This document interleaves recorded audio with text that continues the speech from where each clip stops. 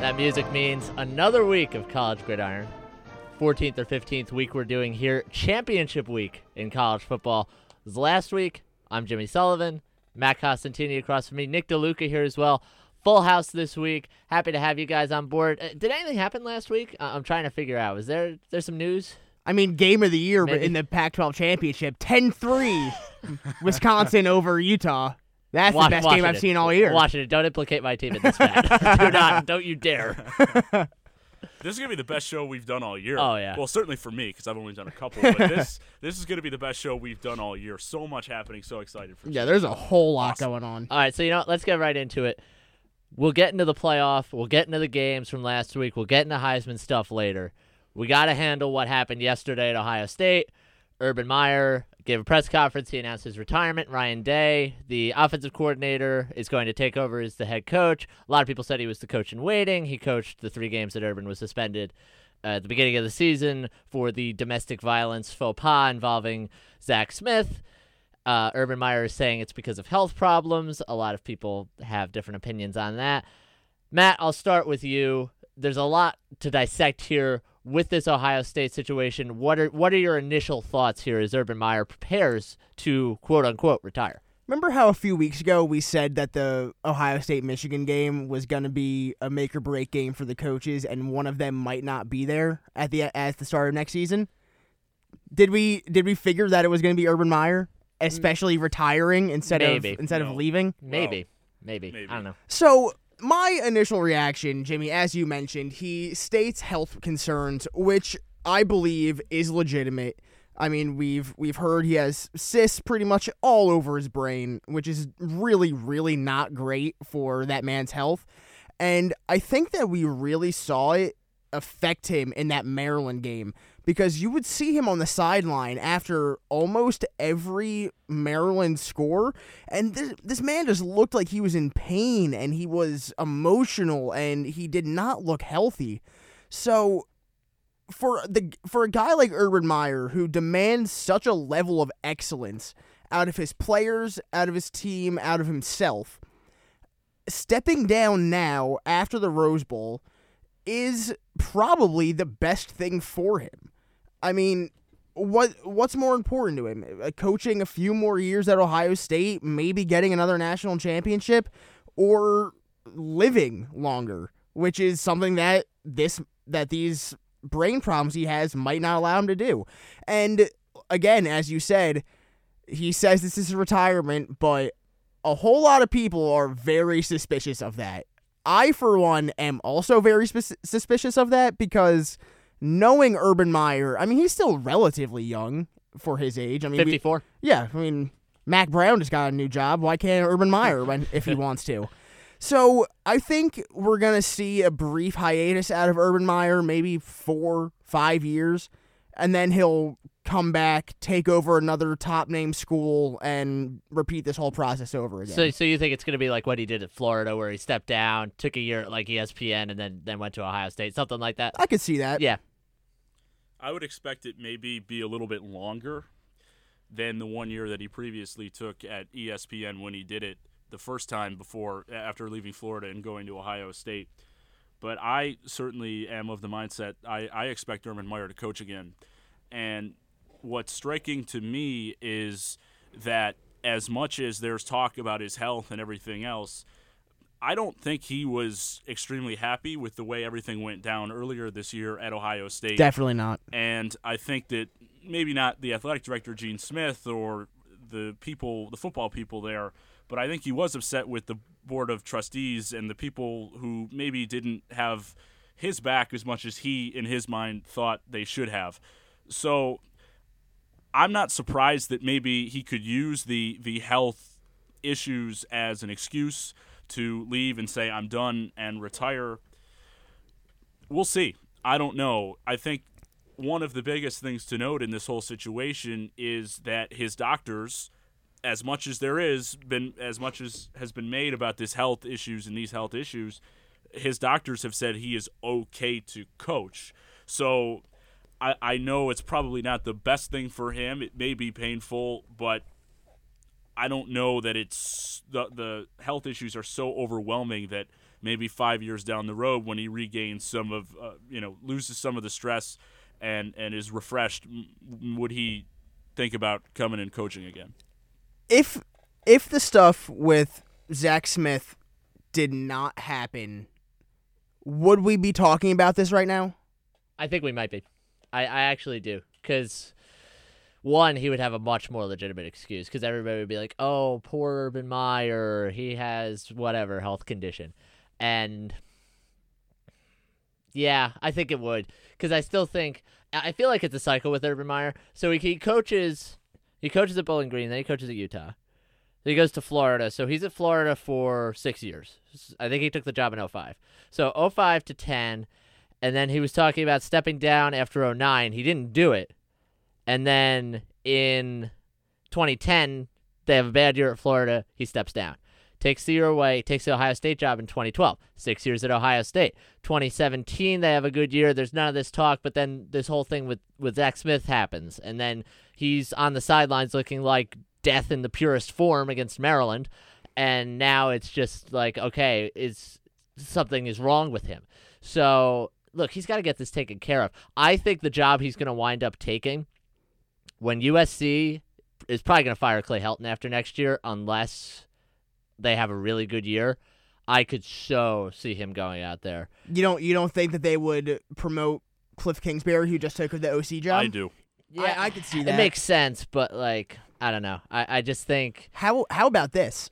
How about Lincoln Riley making the jump to the NFL and we see Urban Meyer in Oklahoma? Interesting. I hadn't thought about that. That's an interesting point. If that happens this year, though, then Oklahoma's got to go get somebody, and Urban's retired, and he can't go take the job because that's not right away. That's too obvious. Yeah. So I don't think he could do that. But I mean, this is a guy. 6 years at Ohio State, he lost 9 games. You can say whatever you want about the Zach Smith stuff, and he totally botched it, and I agree. But there's a lot to replace. He's the second best coach of his generation. It's not even close. 100%. 100%. I mean, if it it's wasn't close for Nick with Saban, yeah. But but those two, it's like Alabama and Clemson this year. There's nobody even close. I was watching SportsCenter last night, and they were talking about Urban Meyer, and they put up a graphic that showed highest winning percentage by coach. It was Newt Rockne, someone else that I cannot remember, and then Urban Meyer. Yeah. Urban Meyer has the third highest winning percentage among coaches ever. I'm gonna look it up right now. So, Nick, this Urban Meyer is objectively one of the greatest college football coaches in history. Do you think that whatever happened this year can actually impact his legacy like that much, and people will be like, forget Urban Meyer? I think that it will impact. I think it's always going to be a footnote that people are going to throw that stuff out there because it sticks with you, and it is what it is. But to deny Urban Meyer his due credit of being one of the greatest college football coaches in the history of the sport, I think is wrong, and that's what we need to recognize. Right, wrong, or indifferent with the way he's handled some of the things off the field at Ohio State, the way he's handled some things off the field at Florida going back to his time there, there's no denying that when you're third in winning percentage in the history of the sport, he's one of the greatest to ever do it and should be recognized that way. So I got that list you were talking about. I had to sort through it a little bit because they also included people from, Mount Union and Trinity College. So we're cutting them out, obviously. But this is the list of coaches, FBS, with a better winning percentage than Urban Meyer. Okay, you guys ready for this? Yes. Newt Rockne. Great. Frank Leahy. Fantastic. And then Urban Meyer. And that's it. That's it. That's it. And no, there might be one more here. Dwight Perry, but he only coached 9 years. He coached 10 years at Bowling Green. Take that with a grain of salt. Urban Meyer coached for some tough conferences like the SEC every year. Yes. I mean, man, this is a big loss for Ohio State. I do think, though, they're in good hands with Ryan Day. I think he's going to do a really good job. Yeah, obviously, it's a step down from Urban Meyer, but I expect them to be just fine next year. And who knows? Maybe there is a transition period because maybe they lose Dwayne Haskins to the draft this year. Kid ended his season on just a out of his mind run. It kind of propelled him into that third spot in the Heisman race, which is what we're going to get to later. But I wouldn't be shocked if there was a little bit of a downswing next year. And honestly, that's just only more good news for the Big Ten, because now teams like Michigan finally have a chance to beat Ohio State, have a chance to win a Big Ten title, have a chance to maybe make the playoff. So who knows? I agree that Ohio State may not be as good next year as they have been in the past couple of years, and I think it has almost nothing to do with Ryan Day. I think they are going to lose a lot of quality players, especially in their receiving core at quarterback, because I think Dwayne Haskins would be foolish to not declare for the draft. I fully expect him to do that. So I think it's just going to have to do more with losing players, having a younger team, and maybe Michigan gets some confidence for not having old Urban across the sideline. Yeah. I don't know if that's an intimidation factor, if he's just got their number, but I think they'll be refreshed to not see Urban Meyer across the sidelines in the big house next year. Yeah, there's definitely going to be more parity in the Big Ten next year. Michigan, Michigan State. You could argue for Wisconsin. So, there's teams like that who are probably going to be happy to see that this happened. But Urban Meyer is gone at Ohio State. He leaves a trail behind him. His last game will be the Rose Bowl against Washington, which leads us into our next conversation. Conference title games last weekend. I think there's really only one we feel like we really need to talk about, and that's Alabama-Georgia. A lot happened. Georgia had Alabama where they wanted them at the half, 28-14. I believe that was the score at the half, correct? It was 21-14. It was 21-14, then they scored an early touchdown in the third quarter. Okay, so it was 28-14. Georgia had them right where they wanted them, and then they kind of let them off the hook, and Alabama got the win. The loss. Dennis Green. We should have played that. The loss keeps Georgia out of the playoff. They would have been in for a second straight year if they would have won. So, guys, thoughts on this game? By the way, Jalen Hurts comes back in for Tua Tagovailoa. Comes back in, leads Alabama back. He winds up winning the game for them, basically. And now Alabama still undefeated. Georgia almost did the unthinkable, but Alabama 13-0 heading into the playoff. By the way, on Jalen Hurts, it was a heck of a game, and for Really me, I'm very upset that we don't get to see it again. Hint, hint, wink, wink, as we go forward for this show. But it was good. I'm telling you, I was really impressed with how Georgia played, as I expected them to come out and play well, and they punched Alabama in the mouth. I thought it was not a great start for Georgia. It looked a little dicey at the beginning. You go 3 and out, you give up the sack, you can't run the ball, and then the punt return, but they pick off Tua in the red zone, and they get all the momentum that comes with that. I think the huge turning point in the game is the missed field goal by Hot Rod, the 30-yarder. You have to have those, and it's tough. He's a college kicker, and those guys aren't the most reliable, but I think that's where the game really turns on its head. And then, Tua was down for a majority of the game, even when he was in the game, was not fully healthy. He really struggled. 10 of 25, 164 yards, 2 picks, 15.1 QBR. That's not ideal. That's not Tua. No. So he was hurt, and everything was going right for Georgia. And along comes this Jalen Hurts guy, who apparently has improved a lot since the last time that we saw him. And he comes in and he leads a big comeback. So credit to Alabama for being who we thought they were and a really great team. A pedestrian start, but a good job to come back and win nonetheless against a quality opponent in Georgia. It's too bad because I think Alabama would have gotten into the playoff regardless of how that game went. And I really would have liked to see Georgia in the Final Four. So when Georgia went up 21-7 before Alabama scored to make it 21-14 right before the half, I tweeted out, Georgia's really about to do the thing, aren't they? Yeah, I saw that. And they looked unstoppable. Their offense was rolling. Their defense was smothering Tua. The running backs couldn't get anything going. Georgia's run game was just plowing through Alabama, something we haven't seen done all year. And then, like Nick said, Tua goes down and Jalen Hurts comes in. And this is going to lead into a conversation that needs to be had, but I want to finish up the game before that. You look at the numbers. Georgia had more total yards than Alabama. They had more time of possession than Alabama. They had more first downs. They had less turnovers. Everything about the numbers of this game scream Georgia won. And like Nick alluded to, Georgia would have had a decent shot of at least making the playoff come these next rankings, which, again, we're going to get to later. But Alabama, they stuck it out. That's what the great teams do. They win tough games. They finish the season undefeated, and they have a legitimate shot of not only making the national championship game, but winning it again. That's going to come down to how healthy Tua Tagovailoa is. The initial report is ankle sprain, 2 weeks. That's plenty of time.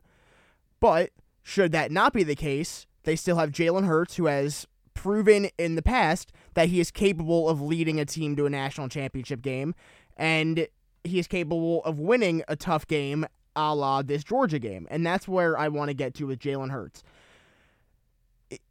At the end of last season's national championship game, this man effectively lost his starting job.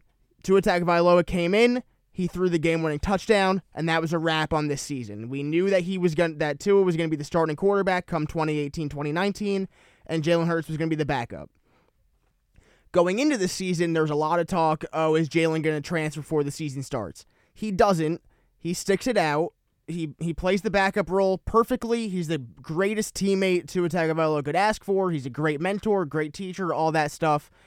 And then he finally gets his moment to come back, shine in this game, and win the ball game. You have to be a pretty special guy to make Nick Saban get emotional in a post-game press conference talking about you, right? Am I wrong there, guys? I think you're right, because he's a robot, so like he's not capable of crying human tears. But yeah, no, you're right. He's not going to cry, so quit asking. Exactly. So, this leads me to my good friend, Mr. Kelly Bryant. We talked ad nauseum on this show when he lost his starting job to Trevor Lawrence in the middle of the season and effectively, immediately announced he was dropping out of Clemson and he was going to seek his transfer. Recently, he found his new home. He's going to be the starting quarterback at University of Missouri next year, taking over for Drew Lock, who is going to be entering this year's draft. And that's all good and fine. My problem at that point and at this point now, why leave school in the middle of the season when you never know what's going to happen? We saw that immediately happen. The very next game after he announced he was leaving and he was no longer on the roster, Trevor Lawrence gets hurt against Syracuse, and the third-string quarterback has to come in, and they almost lose that game. Now, I don't know, had Kelly Bryant been there, would the game have been easier, or the score would have been the same, or they would have lost, or whatever. My point is, why leave in the middle of the season when you can continue to be the backup, continue to get your reps, and possibly, as in the case of Jalen Hurts, get your moment to shine again? I just don't understand the want or the need or the desire to give up on the team in the middle of the year when you have no idea what's going to happen later. So here's what I'll say, because I get what you're saying, but I think on a macro level, I think I disagree with you. So I'm always the guy who's big on, like, players' rights. You should be able to transfer. Me too. Yeah, I'm with I think you. everybody is. So I just think, here's the deal. Things were not getting easier or better for Kelly Bryant at Clemson. It's different from Alabama because he started the season with the job. He started the season, they played, I think, Furman week 1. That was nothing. Then they played Texas A&M. They almost lose the Texas A&M game because they didn't go to Trevor Lawrence soon enough. So it was pretty clear that he lost the job that he had at the start of the season, and he leads Clemson, number 1 seed in the playoff last year, leads them there, and then he loses his job. So it's different, but it's also kind of the same from what happened at Alabama. I'm fine with what he did. I love what has happened to Jalen Hurts because he's a guy. I mean, he handled it. Pure class. He said, "Look, I'm frustrated," but he took it like a champ, and he said, "Look, I'm going to do the best I can for Tua." That's what he did. He came in to pretty much every fourth quarter this season, burned his red shirt, which he didn't have to do. So he helped Tua a lot, I'm sure. But I think I'm also fine with what Kelly Bryant did because, yeah, if I was his teammate, I'd be upset, of course, because, that's a guy that's in my locker room and now he's out and he's, got an axe to grind. But, man, I mean, you see the writing on the wall and you say, okay, Well, Kelly Bryant is a senior, so he could transfer, so he can redshirt this year, transfer, and play next year. Like, if you see it from his point of view, of course he's going to want to play next year. So I don't have the problem with what Kelly Bryant did. I think the way he handled it was bad because he didn't meet with Dabo Swinney, and he did it in the middle of the season, which is obviously not what you want. But at the same time, if he would have stayed there, he just would have been a dead duck. And, if he wasn't going to be there to provide that support to Trevor Lawrence the way that Jalen was able to for Tagovailoa, then what's the point of having him there at all? So I think, I don't know, I'm fine with what Kelly Bryant did. He may have been worried about burning his red shirt as well. Yeah. And that's, I think, a point that needs to be brought up. And as you roll your eyes, Matt, look, what if he goes in every fourth quarter? Then he can't play anymore. It's not like he's going to need an extra year to show teams that he can be an NFL quarterback. I don't think anyone's under any illusion that he's going to make it at the next level. Yeah, but I don't think he's not going to be the next Sam Darnold. He's not that type of prospect.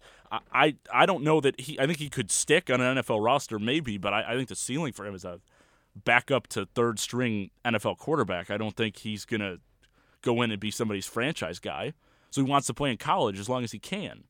Yeah, which I agree with, which is why I so don't. So if he has to come in because issue. If Dabo Swinney feels bad for him and says, "Hey, we want you in every fourth quarter, blowout win that we're winning by 30," he's going to tell him, "No, I don't want to go in." Yeah, that doesn't help anybody.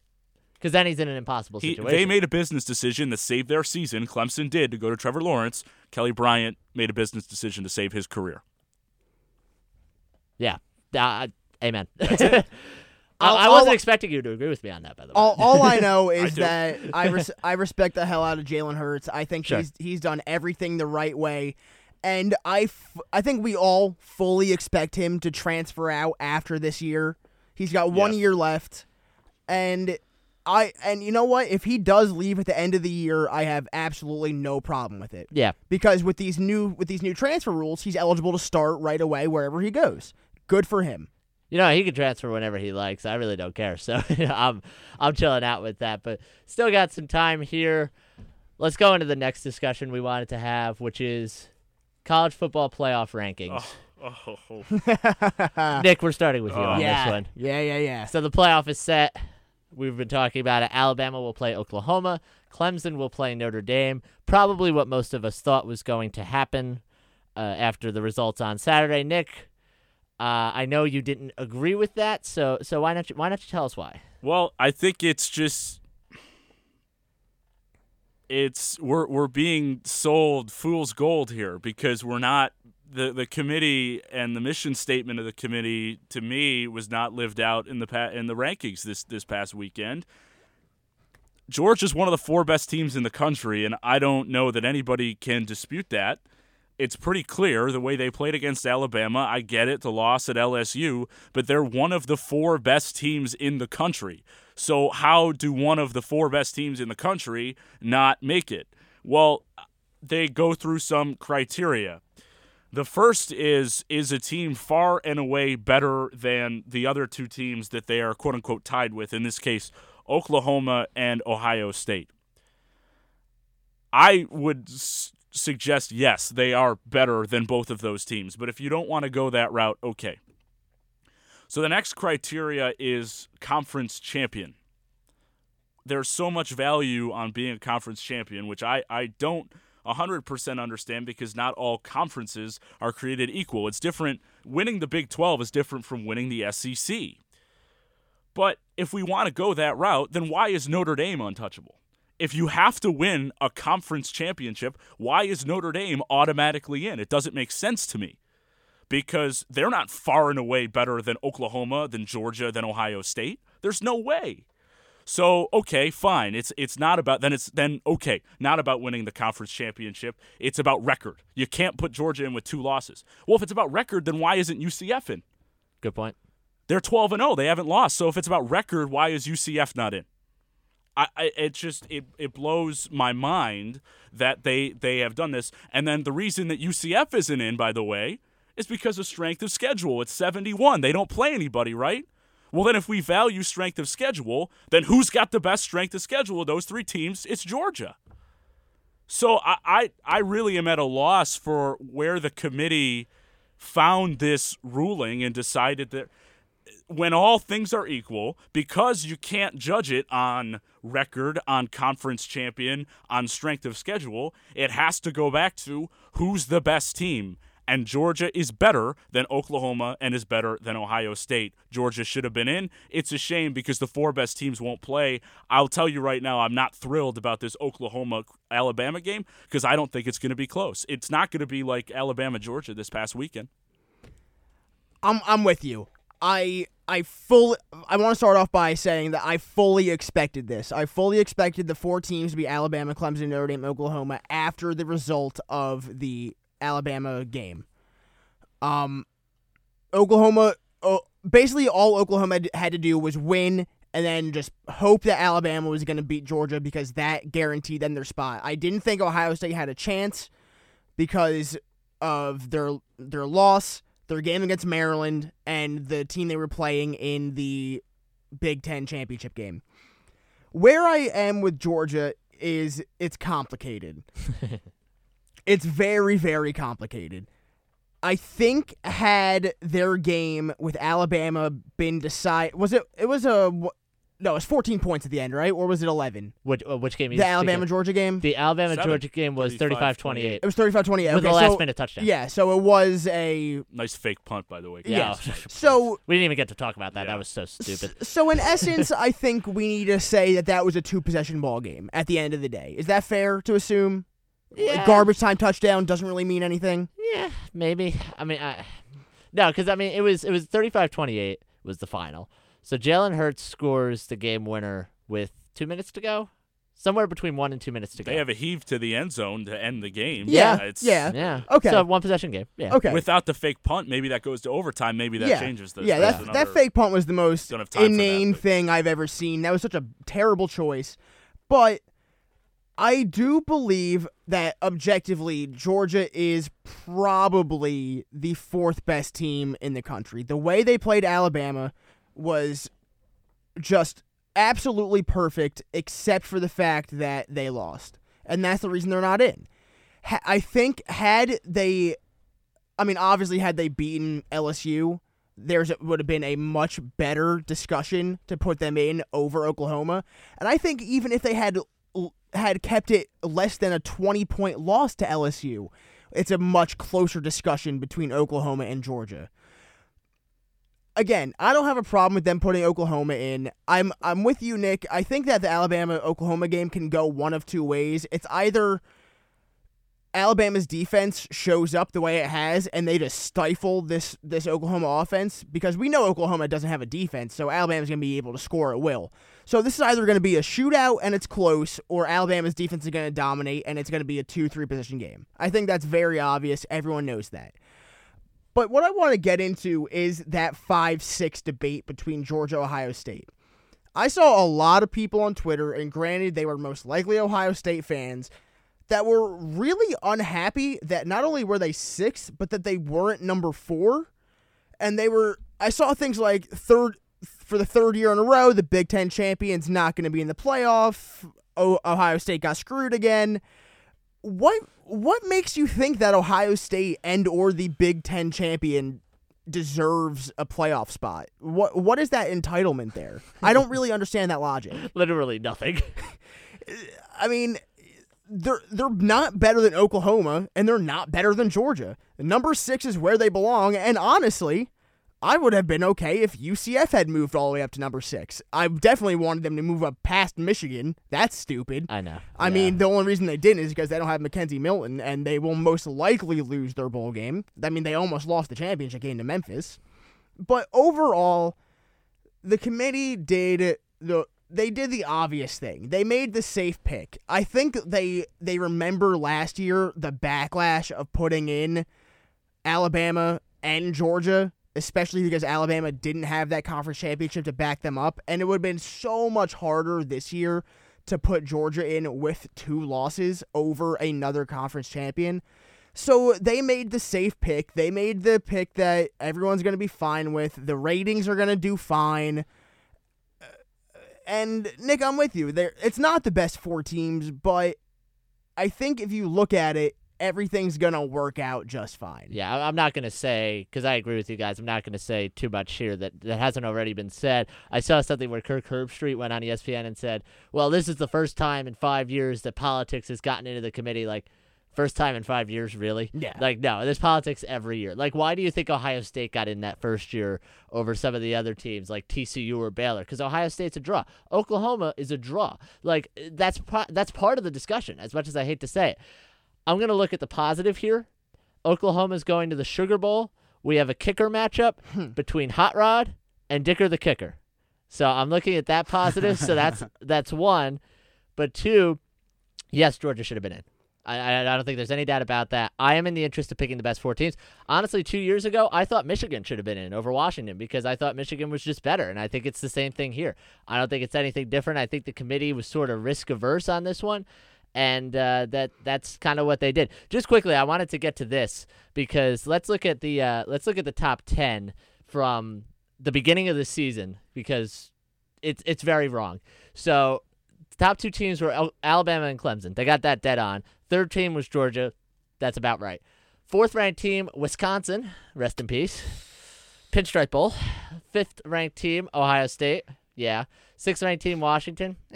7th-ranked team, Oklahoma. They're in the playoff. 8th-ranked team, Miami. Pinstripe Bowl. 9th-ranked team, Auburn. I don't even know where they are. And then the 10th-ranked team is Penn State, which I guess is about right. So the AP did not do a great job this year in the preseason rankings. Neither did the committee. No, they did not. No, they did not. All right, got a couple minutes left here. Before we wrap up, Heisman on Saturday. We talked about it a little bit. Dwayne Haskins is most likely going to come in third. There's 3 finalists, Tua Tagovailoa, Kyler Murray, and Dwayne Haskins. Haskins will likely come in third. It's going to come down to one of those 2. Let's go around here. Who are you guys taking and why? Matt, go. Kyler Murray. I like it. I am doing that off the basis of the championship weekend. He had the better weekend out of himself and Tua Tagovailoa, and I think it was close up until championship weekend. I think not playing in the fourth quarter of every game kind of hurt Tua a little bit, but can you really say that with where Alabama is now? It maybe hurt his numbers, but didn't hurt the team, which is all that matters. I'm sure that he's not going to be upset if he walks away with the national championship again instead of the Heisman. No problem there. But Kyler's work this season has been out of this world, and he was probably a close second. And then come championship weekend, he put up I think he put up over 400 total yards, and that kind of sealed the deal for me. Tua's the best player on the best team. He's going to win. That's fair, and honestly, I'd be okay with it. That's to do you me. think? Do you think he should win though? Yeah, Okay. I do, and it was not a great showing, but again, this past weekend against Georgia, but again, Georgia's a good team. I will be perfectly happy He's hurt, if though, and either. I think that makes a difference. I will be perfectly It's hard. happy if either of them wins, as long as it's not Dwayne Haskins. Yeah, it's not going to be Dwayne Haskins. I'm gonna go with you, Matt. I like Kyler. I was thinking about it. I think I really started to think about it during the West Virginia game, where I said, this guy does things. I also look for that sort of wow factor where I watch somebody and, like, does this person do things that I haven't seen on a football field? And he does. And Tua does, too. But it's just Kyler Murray, the way he runs, 2, the way he's able to throw. And 3, I mean, yes, the Big 12, maybe they don't play defense. And I get that. But Tua came into a great situation. So did Kyler Murray, but Kyler Murray had a lot of expectation following up Baker Mayfield, by the way, which is, I think, a huge deal. That needs to be part of this as well. And I just think, I don't know, I think the transcendent impact he was able to have over the last month of the season, I give him a slight edge. I'm totally fine if Tua wins. I am. But I think Kyler's just playing a tick better, and I think the recency bias also pops into it. And honestly, I think Kyler's going to win. I don't want to go that far. I think it's going to be one of the closest Heisman votes in recent memory. Yeah, I'm with you on that. And I could see it going either way. I think my gut still probably says Tua, but yeah. I think he's just been the leader for most of the year, and I don't think that enough happened this weekend to change it. And I just want to close with one thing here. It's going back to the playoff matchup. I like that Alabama's getting the quasi-home game, even though it's neutral field, by going to the Orange Bowl. It's still in the heart of SEC country, and I love that Clemson Notre Dame is true neutral field by going to the Cotton Bowl. I think the line on the Clemson Notre Dame game is a little unfair to Notre Dame and their defense, but we'll have to see what happens. Yeah, that line's 11.5. Alabama minus 14 in the other game. For Nick DeLuca and Matt Costantini, Clemson and Bama. I'm Jimmy Sullivan. So long, everybody. Thanks for listening.